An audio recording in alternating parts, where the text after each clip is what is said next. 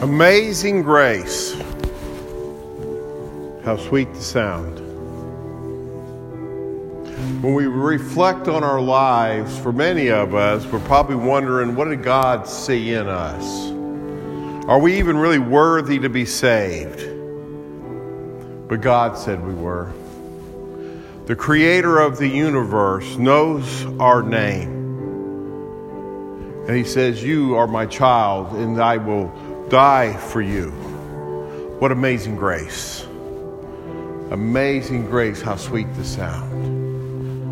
As we come to worship, let us stay in His amazing grace.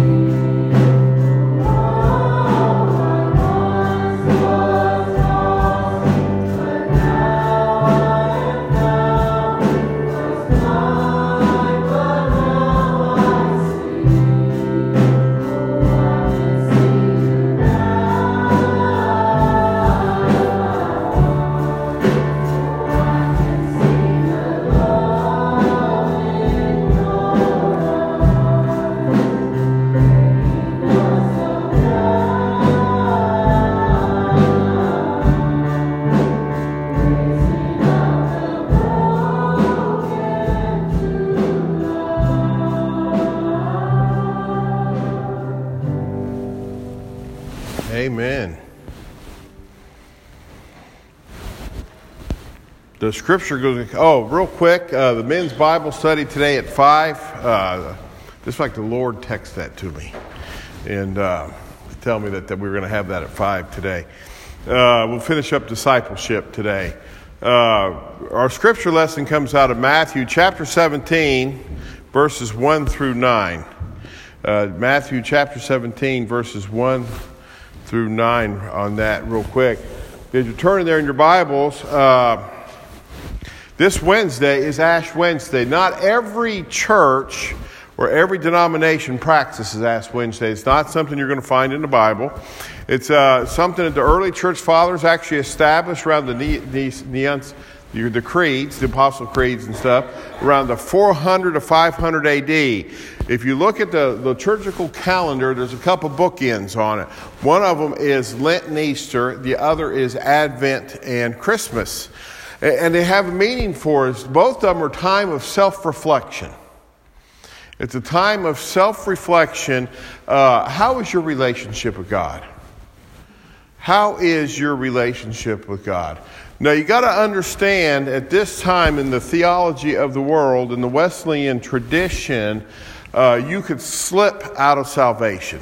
And there's a whole theory on that. We'll talk about that. We can discuss that later one day. And so when they really believe when Jesus said, pick up your cross, follow me daily, that's what you did. And so every minute, every moment, every second of your life was wrapped around this relationship with God. Somehow we've lost a lot of that meaning in our church. But so in the churches like the Methodists, the Lutherans, the Catholics, the Episcopal churches, if you will, we still practice this tradition of Lent. And I'd encourage you to invite friends. And the liturgy is, from dust you were formed, from dust you will return. You get a cross on your head during that time frame. And really one of the things is to really look at it is, we are no better than anyone else. You, no matter how much of a degree you have or how little of a degree you have, no matter how much money you have, how successful you were in the world or how unsuccessful you were in the world, we all come to the throne of grace on the same playing field. When you die, or the rapture happens, one or the other, whatever happens, all the earthly possessions and things no longer matter. What matters is, did you live a life for God? Cut and dry. That is what's going to stand with you at the throne on Judgment Day. And so the Lent season is a time of self-reflection. A self-reflection on, is my life right with God? Is my life right with God? And that's will be kind of our Lent theme this year. And so this week, for the start of Lent, is the Transfiguration Sunday. This is the Sunday, and I'll read the literature in a minute, where they go up into the mountain with Jesus. Jesus transformed. They meet Moses and Elijah. And so we get to see a glimpse into the future. So let me read this and we'll move on. Matthew chapter 17, verse 1. Now after 6 days, Jesus took Peter, James, and John, his brother, led them up to the high mountain by themselves. And he was transfigured before them. His face shone like the sun. His clothes became as white as the light. And behold, Moses and Elijah appeared to them, talking with him. Then Peter answered and said to Jesus, Lord, is it good for us to be here? If you wish, let us make here 3 tabernacles. For one for you, one for Moses, one for Elijah. While he was still speaking, behold, a bright cloud overshadowed them, and suddenly a voice came out of the cloud saying, This is my beloved Son, in whom I am well pleased. Hear him.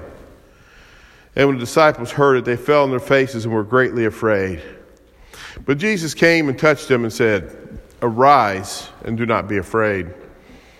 And when they lifted up their eyes, they saw no one but Jesus only. And now they came down from the mountain. Jesus commanded them, Tell the vision to no one until the Son of Man is risen from the dead. This is the word of God for the people of God. And this little passage has so much theology that we could preach on it for about 2 hours. We could just run right into the 11 o'clock service, but we won't. We'll kind of break it down. One of the things you got to ask yourself, Peter, John, we see this quite a bit with Jesus. He takes Peter, James, and John with him in a couple different places. He takes them with him in a couple different places. Why? Why did he pick these 3? Peter is the one, of course, Jesus is the cornerstone of the church, but Jesus gives Peter the keys to the kingdom. You're going to get a sermon on that in March about who holds the keys to what. So Peter is recognized in our scholarly and our history as the beginning of the church, that Jesus used him to found the church. James, we get the book of James. James was become what we would call later, and I don't think it was actually a title at that time, a bishop. He ran the churches in Jerusalem. James was known as being the most prayerful man around, where he would get on his knees. They said his knees were the size of camels' knees, big old knotty knees, because he prayed so much. When the Romans were coming to take the church in Jerusalem, most of the people of the church fled, and James told them to flee. When they found James to kill him, he was at the altar on his knees. So James was the prayer warrior, kind of ran the churches in Jerusalem.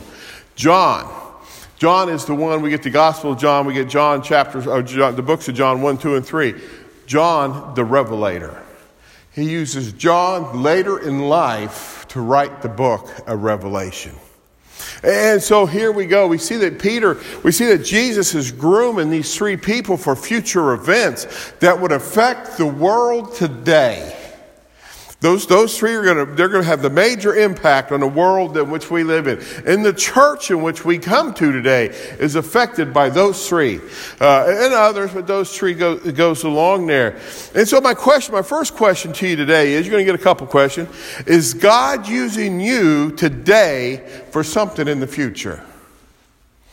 Is God preparing you for something that's bigger than you in the future? You might sit there and say, man, I'm going through a tough time. Whatever the tough time is, it could be marriage, it could be finances, it could be health, it could be a lot of things. It could be a lot of things. But the question really comes down to is, in the midst of this trial that you're in, are you praising God? In the midst of whatever that trial comes up, and if you haven't been through a trial yet, trust me, it's coming. If you haven't been, for us married people, it's been married a long time, if you haven't had the days where you thought about, you know what, if the bus just ran over my spouse, if you haven't been to these things with trials with your children and everything else, those days are coming. Those days are coming. It's just life. It's just reality of life. And so we got to ask ourselves, why? And the question a lot of times is, God is preparing you for a future event. Oswald Chambers, my most highest. And when I first read this, I was a youth pastor of Bemis, but I guess I wasn't mature enough in my faith. It had a comment in there that said, the trial you're going through today. And the funny thing was, back up, Tammy has a son who's probably almost 30 now. He's 20-something. And so I got this stepson that at that time he was about 9 or 10, and we were really clashing with each other. Really clashing with each other. I mean, it was stressful in the marriage and everything else. And so I'm at my desk at Bemis United Methodist Church. I'm reading this devotion. Somebody gave me this devotional book from Oswald Chambers. And so I'm reading this book, and it says, the trial you're going through today is not for you, but for somebody else. Live it so you can teach it later. God, I don't want to do that. I don't want to go through misery so I can help somebody else. And I put it away. I put it all away. And I was just like, I can walk away from the church. But God had led me. And you know who I get people that come to me a lot? I don't get the drug addicts or the people at AA or alcoholics and those things, or drug addicts and things like that. Those people people come to me. It seems like the people that are drawn to Tammy and me, blended families. Blended families that have been, they've had kids from somewhere else, a divorce, and they're coming together, and they're struggling. And they're struggling because God has already sent us through that fire. And since we've been through that fire, man, I can tell you, give me a guy that's struggling with a stepchild, I can help you. I can help you. Or a wife that has children and the new husband is just causing difficulty, Tammy can help you. Because that's the trial we've been through. That's the ditch, as I shared with somebody else. That's the ditch that I have lived in and been in and had to be pulled out by somebody else. So I can deal with that. I know how to deal with that. I've never been an alcoholic or I've never been addicted to drugs or anything. At least not yet. Y'all are working me on that one. But that's a whole other sermon. But so on that. But I have friends that have been addicted to cocaine and other things. And you know people they can help? It's people that's been addicted to cocaine, to alcohol. Whatever you're going through, God is using you to help the next generation. So don't get faint heart, don't get upset. Just continue to praise God. Just continue to praise God. The next point is to come up on this. This is another neat point to bring up real quick. Got to check my time for points here. My clock don't work in the back, so we might be here at 11 o'clock. But my next point is, we get to see the future. Jesus is transformed into the future Jesus, into the glorified, when back to his glorification. When we read Revelation, remember John? He writes about what Jesus looks like in Revelation. Here it is in Matthew. This is the future. It was really interesting. Moses and Elijah comes back. Moses dies. We know that Moses dies. We knew where Moses' bones were, or where his grave was. Elijah was taken away. Rest assured that when your earthly days are over, you're not really dead. Your body, sure, we're going to put it in the ground. They put Moses in the ground. Jude talks about that later on. But yet, your soul, your mind, spirit, all that which makes you up, what makes you move, what makes you tick, continues to live in the presence of God. There is assurance, amazing grace that God loved you so much that he's not going to let you die. Yeah, we're going to physically die. It's appointed for man once, all man to die once. Unless the rapture or something happens. But here's the assurance that we have. Moses, we see Moses alive and well and able to talk. He knows what's going on. He raised Moses from the dead to be there. That is our future life, people. No, not only are you being trained for something here in this world, but you're also, through worship, through experience, and the things you're going through today will affect the life to come after this life. So rest assured in knowing that. God is giving us a glimpse into the future. Paul writes about this several times, but the passage I picked was 2 Corinthians chapter 3, verse 18. But we all, with unveiled face, beholding as in a mirror the glory of the Lord, are being transformed into the same image from the glory to glory, just as by the Spirit of the Lord. Our life is supposed to be a life where we're being transformed into Jesus. We're being transformed, so when we leave this world and go to the next, it'll be just a little bit easier. Last two passages I want to bring up, I won't read them real quick. But Lent, the importance of Lent, and you go back to the old traditional church, back to the 300s, 400s, 500s, all the way up to the early 1900s in this theology. Matthew chapter, and just write these down, read them later. Matthew chapter 7, verse 13 and 14. It says, the way into heaven is narrow, it is hard. The gate into heaven is narrow and hard, and not all make it. Matthew chapter 7, verse 15 through 20.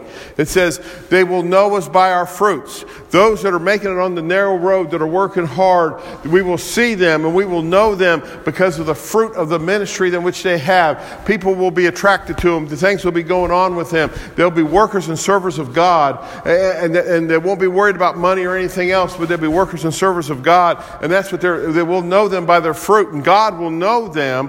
We may not recognize them by their fruit. We may think they're crazy, but God will know them, and God will say, well done, my faithful servant, one day. And the last one is chapter 7, verse 21 through 23. Jesus sat there and says to the people, and this is one really to read, he says, Lord, Lord. He goes, not everybody that says, Lord, Lord, will enter the kingdom of heaven. And the argument there is, real quick, the people sit there and say, but Lord, we prophesied in your name. We did this in your name. We did that in your name. We've done all those great things in your name. And Jesus says, I don't know who you are. Get away from me. It's possible to come to church. It's possible to put money in the offering plate. It's possible to do the work of the Lord and never have a relationship with Jesus. It is possible. And on the day of judgment, Jesus will say, get away from me. You're not getting into heaven with your good works. You're getting into heaven with your relationship with Jesus. Lent is a time for us to examine our relationship. It's a time for examining. This might be a time for the music crowd to get back up there. But so in this 40 days, as we prepare our heart for Lent, I'm going to do something with the 40 days. You'll hear more about it on Wednesday as they get up there. Let me just make another announcement. I'm going to do an intercessory prayer time at, I think it's going to be 11 to 12. It'll be in that time frame, 11, probably a half hour. And then we're going to, because people now got people working that want to come. So it's 7 o'clock, because we've got the choir practicing until 7. At 7 o'clock, probably a 30-minute quiet prayer time in here. It'll be open to everybody. It'll be open to everybody. Just the time to stop, and if you don't have no other place, we're going to create a time for you to come in to be in the presence of God. And that'll unfold, and I might have to have knee surgery, so I might need somebody to help run that there real quick. So with that, as we keep closing this last song, start the process of praying, Lord, give me that assurance. Show me the way. Show me the way. Show me my faults. Show me what I need to give up to become closer to you. Let us sing.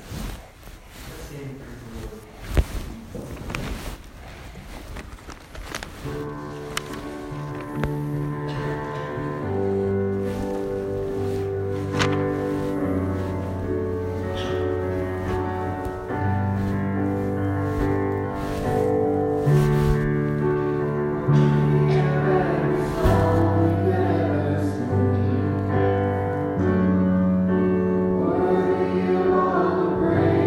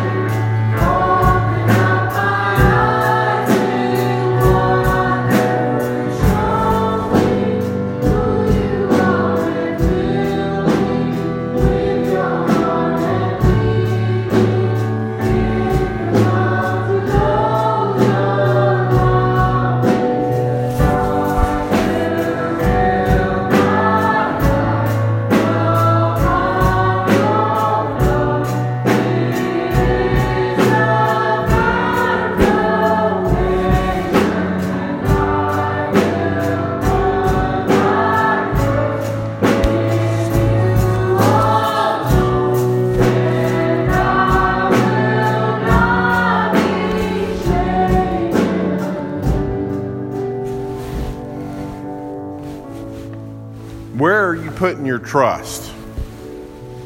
Are you building it on the foundation of the love of God? Or are you building it upon the foundation of good works, good things, great things?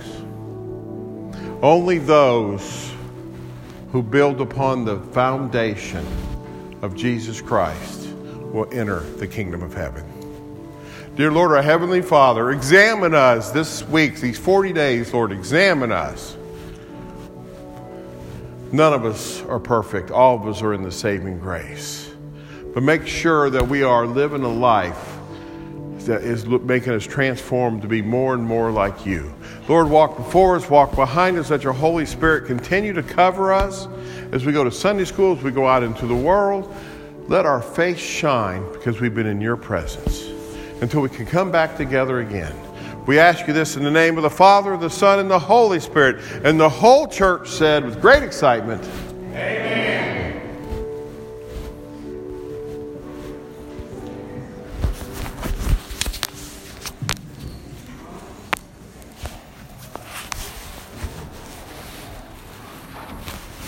There you go. And how you doing? I'm doing good. Keep me in your prayers. I've got to go in Thursday and have some repair to my arm. So keep me in your prayers. I will. They can work on your knee too for me. No, I'm not going there. Oh, Lord, I'm not looking forward to this. We don't know yet. I wanted to walk to Emmaus for the men's walk in March, and Dr. Guerra was being involved in that. Oh, you're on the men's walk, aren't you? Because he wanted to do it this coming up Wednesday. Well, you're on the men's walk. Oh, it ain't going to get no worse. It hurt. I mean, it does. It really does. For 10 years. I heard this helping him got the bed because he needed to be moved. And I've been fighting it for this long. It's just to the point it's got to be fixed. Does it stop it if you play golf and stuff? There we go. Mine started about right, it hurt the right on this side. And I'm fearful, occasionally it kind of locks up on me. I'm fearful when I put my foot down. I may not hold the weight of the bike up. So I haven't had that problem yet. I won't tell Aunt Tammy, but just knowing that. My youngest son told me rider all his life. He's had to give up his motorcycle because of injuries to his back and neck that came through the good brain. But he's a disabled. Okay. He's had to get completely up because he doesn't have the strength to hold the bike up. Correct. Hey Julie, how are you? Good, how are you? Doing good. They might. Did I tell you I'm 7 a week. You did, you're doing it Wednesday night. So. It's so exciting though. All right. What is the good news? We're having a baby. Fantastic! Yes. Oh, I have to get my clothes wheels out. September 30th. It started on the 12th. So happy to We're super excited. Oh, I'm so excited. We're not very far, 8 weeks, so we're just. Hey, that's We're excited. that's enough. You should. I got the 7 o'clock from the Ash Wednesday service from the blast. Okay. I double checked too. I know you said you I really know. didn't know where it was Somebody coming come to from. me and said it needed to be at 6:30, and I just changed it. That's fine. I just wanted you to know Yeah. like where the Oh, conflicting times are I coming figured. from. The time is I fixed it on there.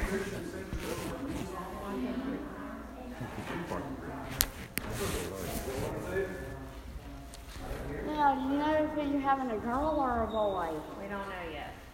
We still got. I hope it's a I think we're gonna girl. find out the end of the day. Don't tell me that he was a boy so bad. Oh, but I will tell you what. No, he's gonna love it no matter what. Oh, I know. He's just excited. I mean, I wanted a But boy. everybody's. I wanted a boy so bad too, but I got Hannah, and she was the biggest girl. The first child, that'll be the child for him. Yeah. Then she will be the child. We're excited. We just want healthy. But that's what Tammy and I. Deep down, we just want healthy. We can find out at our next appointment through blood work. But I told Leah, I said we're gonna keep that too because we want to do like a reveal for our family, and that's not as fun being like, here's my blood work results. Yeah. You know, it's more fun to have like a picture for the ultrasound. And they have those places in town that do that now, so I think we're gonna wait and do a reveal for our family. But we're excited for you too. Tammy and I are praying for you. That's what we're praying for, a healthy baby. Yes. Just a good healthy. Yes. My sister's in town and they're leaving, so I'm gonna go to my mom's Okay. house and hang with them. I'm leaving